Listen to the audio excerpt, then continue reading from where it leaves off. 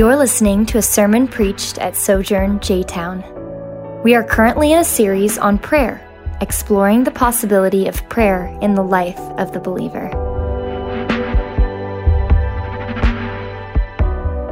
Happy New Year. I have to talk about it. It's the new year, right? It is the third day of the new year, so let's take a moment of silence for all the reading plans that are already behind.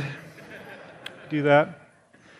You'll do fine until you get past Exodus. It'll be good to start over again. When I think about the new year, the thought that comes to mind is good riddance, right? Tough year for everybody. We write a letter every year in review for the House family, and the title of ours this year was Let's Not Do That Again. And that's the consummate hope of the new year, isn't it? When we come to the new year, the hope is that things are new, right? It's a new year, it's a new me. How am I going to approach this year? And my expectations are generally very high, right? I'm gonna eat better. I'm going to lose some weight. Last year, my plan was to lose 20 pounds, and I'm glad to say I've only got 25 to go. I'm doing awesome on that. I'm going to exercise more. I'm going to read more. That's the vibe of new, right? We assume that new is always going to be better, right? But unfortunately, that's kind of what we thought at the end of 2019. For most of us, was anyone here dreading 2020 when it came around 365 days ago? We really weren't, right? Like we were glad 2019 was behind us, and just like Eddie said this morning, right? We really didn't think about the challenges that might be coming with 2020. We just expected it to be better. And I'll be honest, it kind of showed a bit. And I don't mean to jump into the deep end of the pool right away, but 2020 provided some opportunities, lots of challenges in a lot of areas, and I don't know that people were prepared for it. And it showed in the way, even within the church, it showed in the way that we responded. We didn't exactly respond with patience and humbleness and outdoing one another in love as a church. I'm talking about the church as a whole. You people, of course, were great. I'm talking about them out there, right? We didn't really rise to the occasion like we could have, and that's probably my biggest disappointment of 2020. And I think it has to do with a posture towards life, right? There was an expectation that things would be better, and we just weren't ready for all the hits we were going to take. Maybe one or two, but it just kept coming. And so when the world went sideways, we kind of went with it.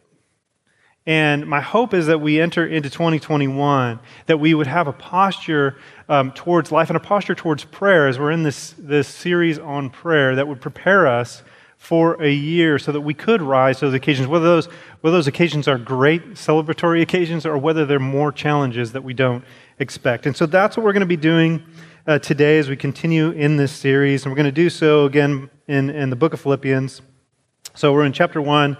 Just a quick prayer by Paul, verses 9 through 11. So if you're able to stand for the reading of the word, please do.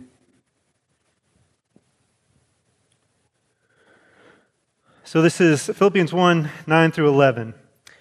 And I pray this, that your love will keep on growing in knowledge and every kind of discernment, so that you may approve the things that are superior and may be pure and blameless in the day of Christ, filled with the fruit of righteousness that comes through Jesus Christ to the glory and praise of God.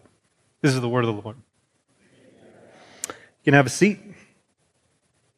So in the context here, Paul is reflecting on his ministry with the Philippians, right? Like he's rejoicing with them, thanking God for them, and then he is praying for them in the future. And so it's appropriate for us as we're looking at the new year to look at this prayer and kind of say, what does it look like? As we looked last week, we looked kind of reflection on the year. Today we're looking kind of at the future. What does 2020 have for us? And the essence of Paul's prayer is simply this, is that we would have a deeper relationship with Jesus.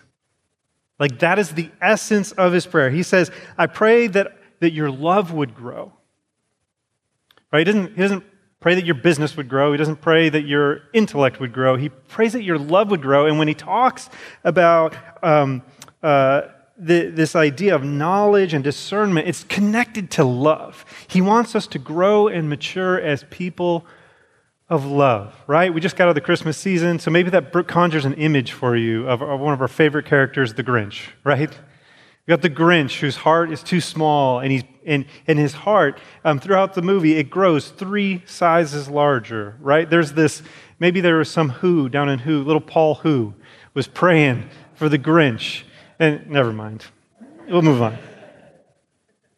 But he's praying that our hearts would grow, that our love would grow, and that we would become aware of the goodness of God, and that we would not that we would achieve blamelessness or that we would achieve righteousness, but that we would receive it. It's something that comes from Jesus. That's the essence of Paul's prayer, and it's a picture of communion with God, isn't it? It's this picture that as we connect with God, as our hearts are growing with God, that we would grow deeper and deeper in a relationship with Jesus. And that's a relationship for us that's cultivated by prayer. It's cultivated by time with God in prayer. So that's what we're going to talk about this morning, is we're going to talk about what does it look like for us to posture ourselves in a way to grow a vibrant prayer life. And at the start of this, I want to acknowledge a couple things, right? That there's mixed emotions. There's at least mixed emotions for me at the invitation into a vibrant prayer life. It creates a tension in me because on one side, I really want that depth of relationship with Jesus. I really want to experience God in that way. I want to have a profound, deep communion with God. But there's this other side of me that's afraid that I'm going to be disappointed. That I'm afraid that experience isn't going to live up to my expectations, and probably because of me.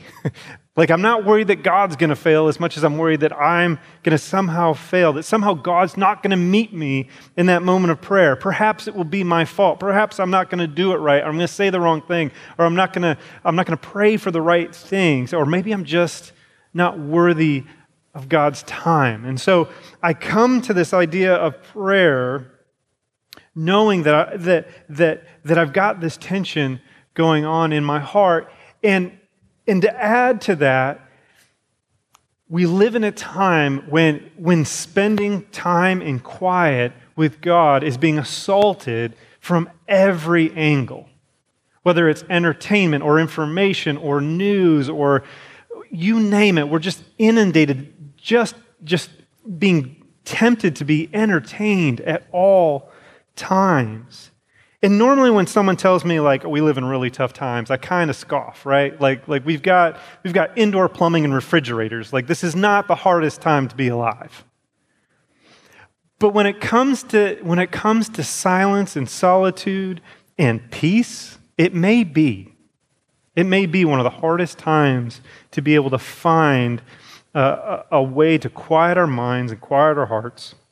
And so I want to acknowledge that that's real. And so these are the 3 assumptions I come with when I bring this invitation to prayer. 1 is, like me, you desire a vibrant prayer life. I believe you desire it because you're a Christian, and if you are a Christian, that you want a vibrant prayer life with Jesus. And if you're not a Christian, that you would desire that relationship with God.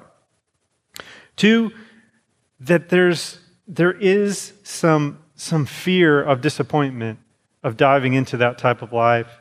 And then 3, that you're constantly in a battle for your time and attention. John Piper said it this way when it comes to distraction. He said, one of the greatest uses of Twitter and Facebook will be to prove at the last day that prayerlessness was not for a lack of time. Kind of stings, doesn't it?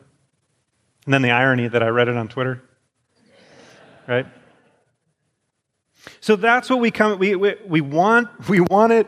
We're afraid that it's going to disappoint, and we're completely distracted. But I want to suggest that there are some postures that you can have that can help foster a prayer life that is deep and intimate with God. And it's going to be 3 postures: a posture towards life itself, posture towards life, posture towards self, and a posture towards God. And my son is playing basketball for the first time. He's 9. And we talk about defensive posture, right? What's a defensive posture? It's being ready. This is not defensive posture. This is defensive posture, in case you're wondering. Butt down, hands up. And we have that posture because something's coming at you and you don't know what he's going to do. So you have to be ready for it. So I'm ready for it. Where's he going to go? What's he going to do? I have I have a posture that prepares me. And so I want us to have a posture of prayer for 2021. And so the first is posture towards life. And Eddie already touched on it this morning in kind of our call to worship, this idea of preparing for challenges, not expecting that everything is going to be amazing this year. Paul, in his prayer, he's praying in the context that we talked about a little bit last week, that he's most likely writing this letter from prison. He's praying in the context of struggle. Later in the same chapter, in verse 29, he says, "For it has been granted to you on Christ's behalf not only to believe in him, but also to suffer for him, since you are engaged in the same struggle that you saw I had and now hear that I have." So when he prays for blamelessness in your life and mine, when he prays for fruitfulness in your life and mine, he's praying it from a context of struggle and expectation that this life is not going to be easy, that we have to be fruitful in the midst of struggle. His posture is rooted in a theological understanding that we live in a broken world, right? That life is going to be a struggle, that there's going to be suffering. And if I'm prepared to struggle, I'm a lot more inclined to pray. I'm a lot more inclined to want to get connected and be reassured by the creator of the universe when I know that things are going to be hard. But how do I respond when I don't think anything's coming? If we use our basketball analogy, that's the defender that's just standing around. What could possibly happen? Right? The guy goes around and scores. That when we look at life and we expect life to go the way that we want it to go, we're less inclined to actually spend time in prayer preparing ourselves for the challenges that come, and then we become ill-prepared. Our posture towards life should align with our theology that every area of life is affected by sin, that sin is pervasive in our life. And so, yes, work is going to be a struggle. If you're in school, school is going to be a struggle. If you're married, marriage is going to be a struggle. If you're single, singleness is going to be a struggle. That's the expectation. It doesn't mean that we're Debbie Downers, in every event that we go to, but it does mean that we get up every morning saying, I don't know what's coming, and I hope it's great, but it might not be. So, Lord, prepare me for this day. That allows us to remain dependent and connected to the King. Now, I think most of us after this year kind of get the idea that life might be a struggle. And this only gets us so far if we don't have a good posture towards ourselves. And so when I talk about posture towards ourselves, the idea is like how do I see myself engaging in this world? John Stark, who's a pastor within Harbor Network, used to be Sojourn Network, changed his name. John Stark wrote a book. It's called The Possibility of Prayer. You might recognize that title. It's the name of the series. And he uses an interaction between Jesus and the Pharisees in this book to illustrate this point. And because when I make a book recommendation, I expect one of you to read it, I'm going to use that same illustration in my sermon this morning. He says, he takes this out of Matthew 9:10-13. He says, while he was reclining at the table in the house, many tax collectors and sinners came to eat with Jesus and his disciples.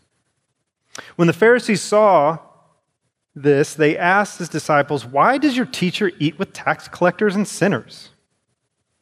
Now when he heard this, he said, it is not those who are well who need a doctor, but those who are sick. Go and learn what this means.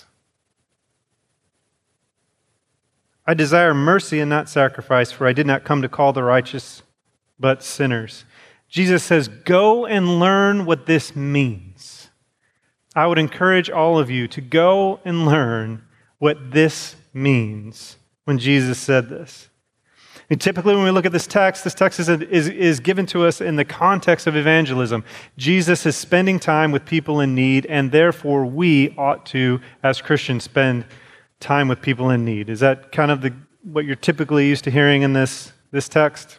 It's true, and we should. Jesus is a great example, but there's not much in this interaction that invites us to identify with Jesus at this point. That's putting us in the place of Jesus spends time with sinners, we should spend time with sinners, but that's not really the interaction that's happening here.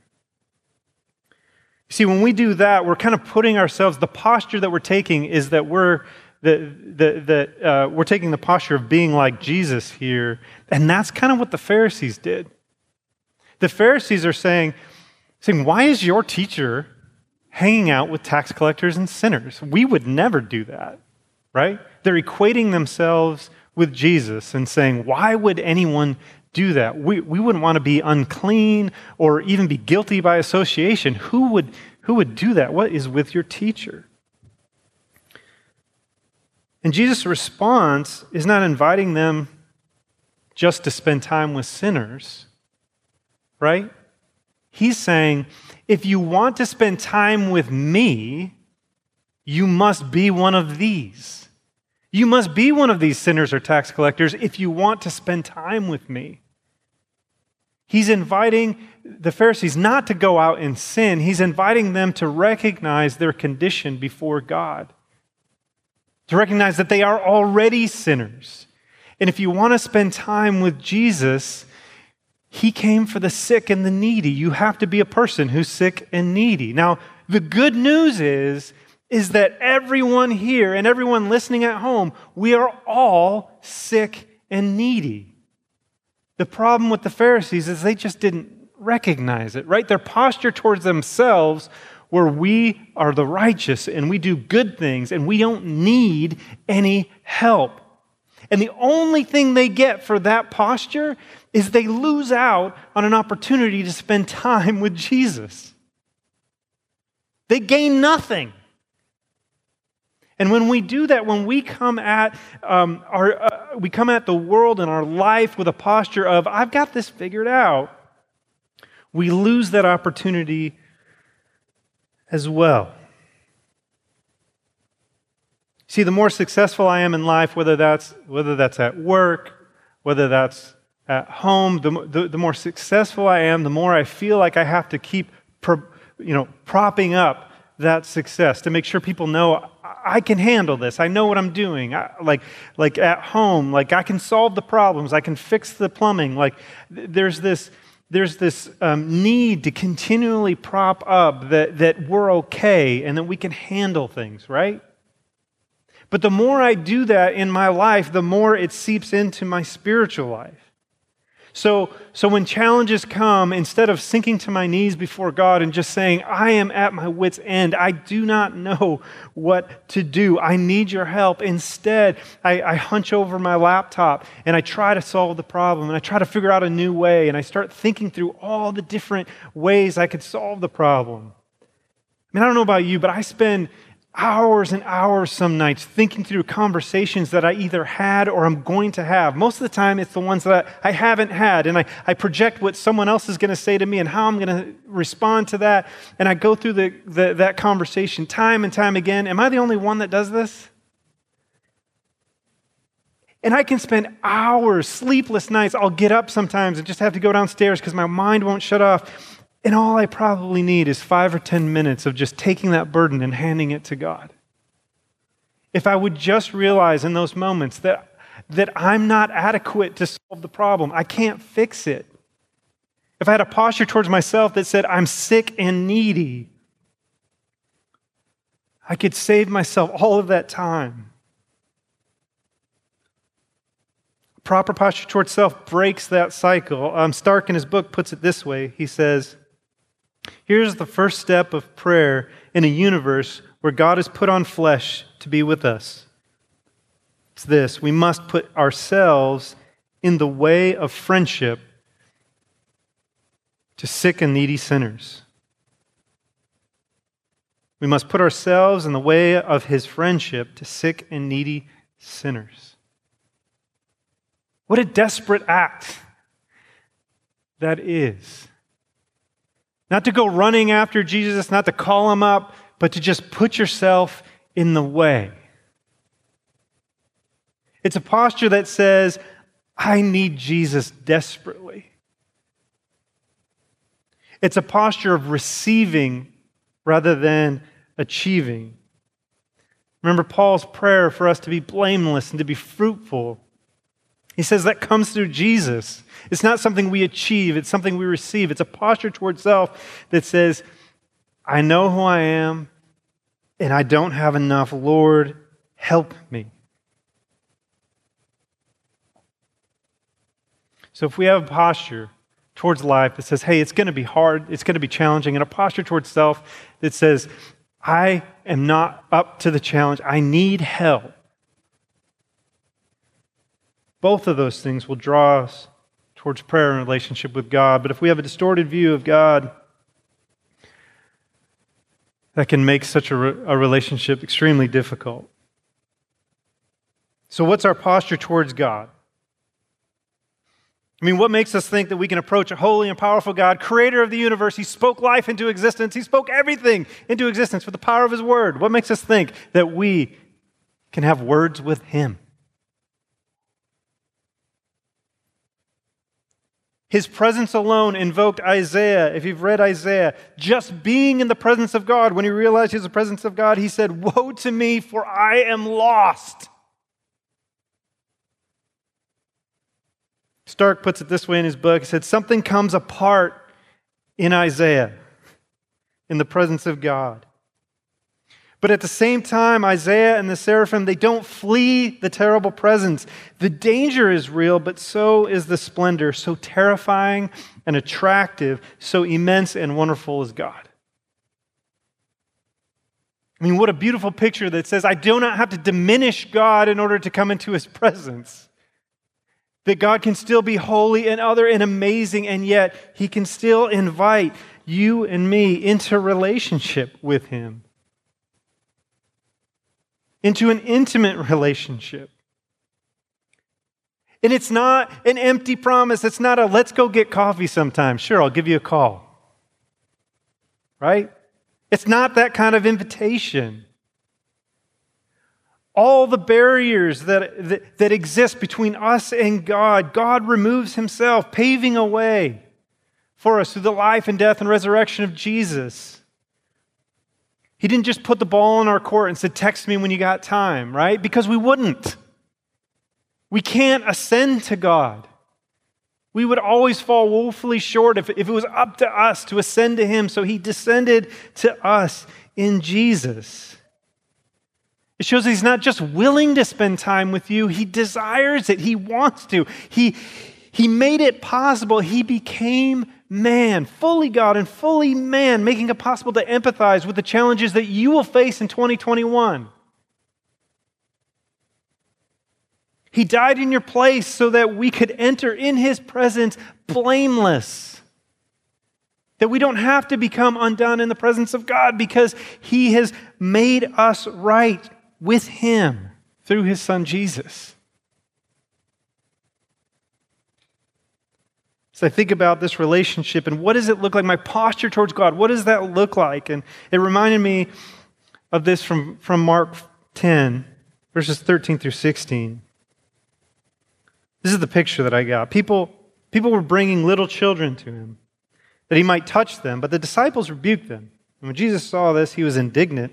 And he said to them, let the little children come to me. Don't stop them, because the kingdom of God belongs to such as these. Truly I tell you, whoever does not receive the kingdom of God like a little child will never enter it.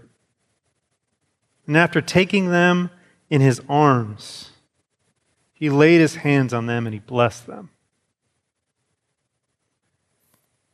So we do have an immense, wonderful, powerful God who also scoops up a child in his arms, puts his hand on their head and blesses them.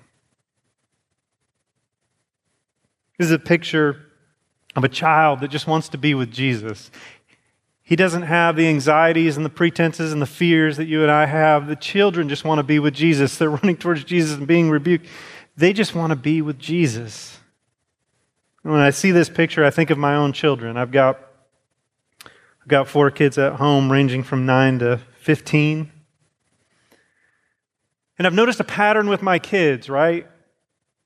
When they're young and they get hurt, what happens? Where do they go? Anybody got kids? They come to mom or dad, whoever's closest, right? You know, you're sitting upstairs. Maybe you're trying to have a nice quiet time with the Lord. Maybe you're just eating Cheerios. I don't know what you're doing. And you hear the thump followed by the, right? And you know it's coming. Mom! Dad! You know it's coming. And what do they want? Maybe they think you can heal them. That's probably not what they're really looking for. They come running, and what they want to do is they want to be reassured. They want to be held. They want to be told that it's okay. And so they come running, and you scoop them up, and you say it's going to be okay. And you have a moment. But as they grow, as they get older, as my kids have gotten older, they come running less, don't they? Those little bumps and scrapes, like those don't elicit the run anymore. I have to notice when something's wrong, and I have to draw it out of my teenagers, see that something's wrong. And there are moments that we can have, but they're a little bit harder to pull out. And then as we get older and get closer to adulthood, I mean, I don't know about you. Can't remember the last time I went to my dad and just asked for a hug. Right? We learn something. There's something that gets learned of we need to be stronger. Maybe we just know what we're going to hear, and it's not good. We know it's not enough. Maybe we learn that we can't show weakness. I don't know what it is. But something in us, we learn to stop running to our mom or to our father. But you know what's also true? There's never going to come a time when my son or my daughter comes running to me that I wouldn't scoop them up. Whether they're 15 or whether they're 30, if they needed a hug and be told it's okay, I will always embrace them. I will never turn my children away because they're my kids. And so something could happen, and something probably will happen in their life as they get older where they're going to need someone who says, it's okay. And I want to be there to scoop them up. And this is the posture that we can have towards God when we come to Him in prayer. That's the invitation that God gives us when He says, you can come to me with your burdens. You can come to me with your desires. This is what it looks like to enter the kingdom of God, is that you would run towards God with everything that you have, not worried about what others are going to think, what you're going to say, but to share yourself, to be yourself. None of your worries or cares or concerns are too petty for God because you're His child. His ear is inclined towards you. His heart is inclined towards you. He just wants to scoop you up. That's the posture we can have towards God, as we have a posture towards self, that we need that care in a world that's broken and hurting. So the idea this morning is that if we're gonna step into a vibrant prayer life, or maybe even just a prayer life, that if we can align our hearts, if we can get that posture towards life and self and God, that can foster, cultivate a deeper prayer life. And what I want to end with this morning is just some practical ways that you can do that. Because I know sometimes it sounds good and it sounds inviting, but what do I do? What are the next steps that I can take?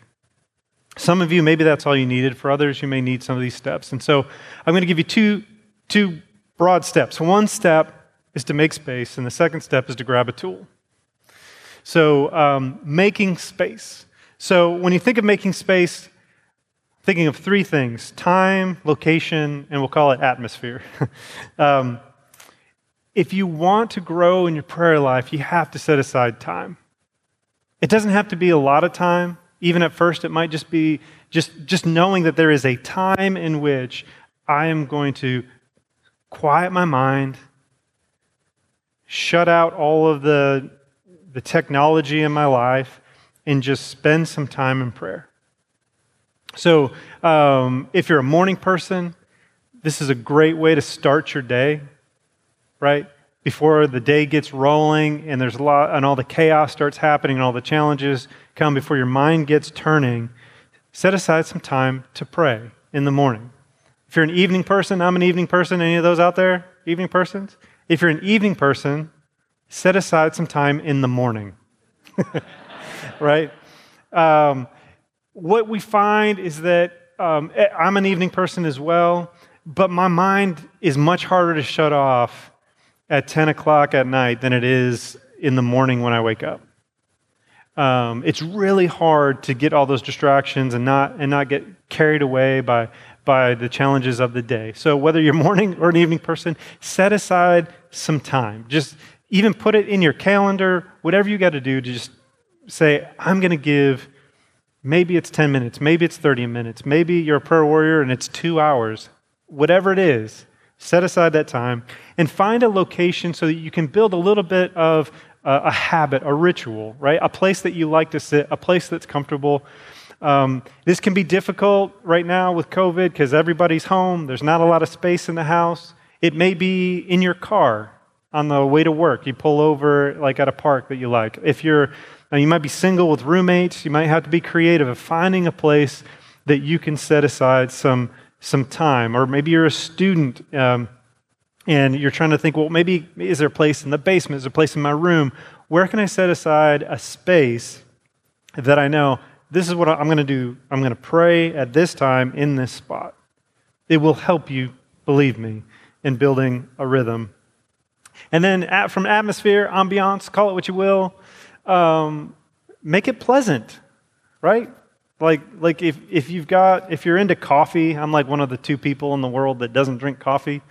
Get your coffee ready, set it up, and be ready to go and spend time in prayer. If you need a little bit of music that works, that's fine. If that distracts you, then do what suits you. But provide yourself a space, time, location, atmosphere that you say, I'm just going to, every morning, this is how I'm going to start.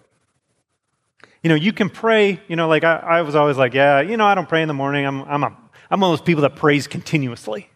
I don't know if any of you have used that excuse before. You know what that usually means to me? That means you don't pray a lot. Totally throughout the course of your day, stop and pray as things hit. But if you want to prepare your heart for that day, it's a lot easier if we set aside time to start. And then the prayer that comes as you walk through your day is built on the foundation of preparing yourself for what was to come. So make space, and last thing is to grab a tool. Now, we've been providing you with tools throughout this series, so you've gotten a few in your hands already. There are lots of tools for prayer, and sometimes we just need something to kind of help us get moving, right? And so a couple tools. I'm going to talk about the breath prayer, but first I'm going to give you 2 others. One that I found really helpful in my prayer life is really simple. It's carrying around some note cards. What you do with the note cards is, you have note cards, and I write my kids' names on them. So like each card has one of my kids' names on it, and one has my wife's name on it.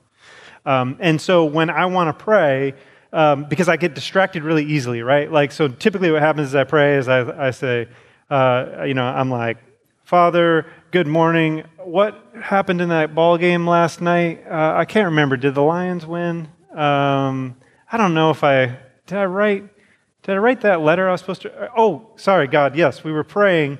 Father, that's a little example of how my prayer life goes in my mind, right? The cards help me stay focused because I'm praying for my son. I'm looking at the card, and I can write little notes. or I'm praying for my daughter, that I can write some notes on it. And it gives me something to focus on when I'm praying so that my mind doesn't go off and wander. Do you guys know what happens when your mind goes off in water, what you're supposed to do? Just start back over. Don't beat yourself up. Don't talk yourself down. Oh, you're so dumb. Why do you do that? Just relax. It's okay. That's what our minds do. So just refocus. Cards are helpful to do that. I generally would suggest, if you're doing this for the first time, 5 to 10 cards. If you're one of those social butterflies that knows 90 people in here, don't put 90 cards together. You won't use them. You'll end up just using those for notes of other things. 5 or 10, and then let it grow. Let it grow from there. And just keep them with you. So, keep them in your purse. Keep them in your car. Keep them, with your computer bag or whatever. Keep it with you, and it's something that you can work through. The second one is praying through the Psalms. This idea, Don Whitney wrote a book on this. He was over at Southern, and you can pick up that book. It's really helpful. The basic concept is this, is that you read a psalm, you find something you identify in that psalm, and you pray through it. So if you're reading through a psalm and it's a psalm of lament, you got David lamenting that all these armies are stacking up against him and trying to kill him, that's probably not your life. Probably not. I mean, some of you may have some armies coming after you. I don't know. But most likely, that's not your life. But there are things in your life that you can lament. Right? So he's lamenting what's going on in his life. And so what you would do with the psalm is that you would pray your own lament. What are the things that you're disappointed and that are hard and you're struggling with at that time? The psalmist might be rejoicing in worship. And so you would do the same. You mirror what's happening in that psalm. And he's got a neat little system that you do. So you take the day of the week. So this is the third. So you would take Psalm 3, and then you add 30 to it until you get 5 psalms. So it would be the third, 33, Psalm 63, Psalm 93, and Psalm 123. I'm sorry you didn't expect math here this morning. You can read his book on how he does this, but essentially you have 5 psalms, so you can read through all 5 of them and see which one resonates with you that morning, and then pray through it. It's a really cool technique. It also gets you reading the Psalms, which is awesome as well, right? So maybe cards would work for you, maybe Psalms. And then the other is breath prayers, which we've got this little handy-dandy handout for you this morning. And in breath prayers, it's a type of contemplative prayer where you're really trying to just quiet your mind and spend time in silence and solitude with God, and then using short prayers to keep you in that space and focused on God. And so you breathe in, and then you breathe out. You breathe out the prayer. And so this might be something that you could do for 5 minutes. It could be something you could do for half an hour. And the idea is that most of the time in prayer, we tend to rattle off all the things we need and all the things that we're worried about and all the things that we're struggling with. And sometimes we just need to be quiet and be with God and let the Spirit do what the Spirit's going to do in our heart and impress upon us things that maybe we wouldn't expect if we were just so focused on the things that we want, right? So breath prayers are good ways of trying to quiet our own noise to allow the Spirit to do a work in us. And so this has some examples of breath prayers on it. I thought from our lesson this morning, I put together a few breath prayers that you could pray that go along with our posture towards life and ourself and God. So the first one would be to breathe in and pray out, Lord, prepare me for the challenges of today. So if I could start my morning with just a breath prayer and just sitting, in wherever my nook is, maybe it's in my car, pulled off at a park, and just praying, Lord, prepare me for the challenges of today. Take a breath. Pray it again. Lord, prepare me for the challenges of today. What I'm trying to do is align my heart with the heart of God so that I'm not trying to impose my will, but I'm trying to align my heart with that of God. Second one there, Lord, meet me in my need, right? Posture towards self. a recognition that I'm in need. Lord, meet me in my need. Some people use the breath prayer, Jesus, have mercy. And they just pray that, Jesus, have mercy. Over and over, 5 minutes, 10 minutes. Jesus, source of life, have mercy, right? So this is a technique that you can use when you just to quiet your heart, quiet your mind, quiet and listen. So the goal this morning as we go into 2021, we're not going to do that one over again, is to have a posture towards prayer that invites you into communion with God, that invites you into a relationship, a deeper relationship with God, which is what Paul prayed for us, that we would be blameless and fruitful coming from Jesus. And so prayer is a communion with God, and every week we celebrate that invitation to relationship by celebrating communion together. So not only does he invite us into a relationship with himself, but he invites us into a relationship with each other. And so we celebrate that this morning by taking communion.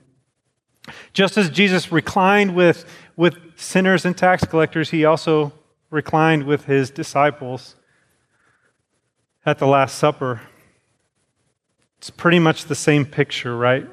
Needy sinners in need of a Savior reclining together. That's the invitation that Jesus invites us into.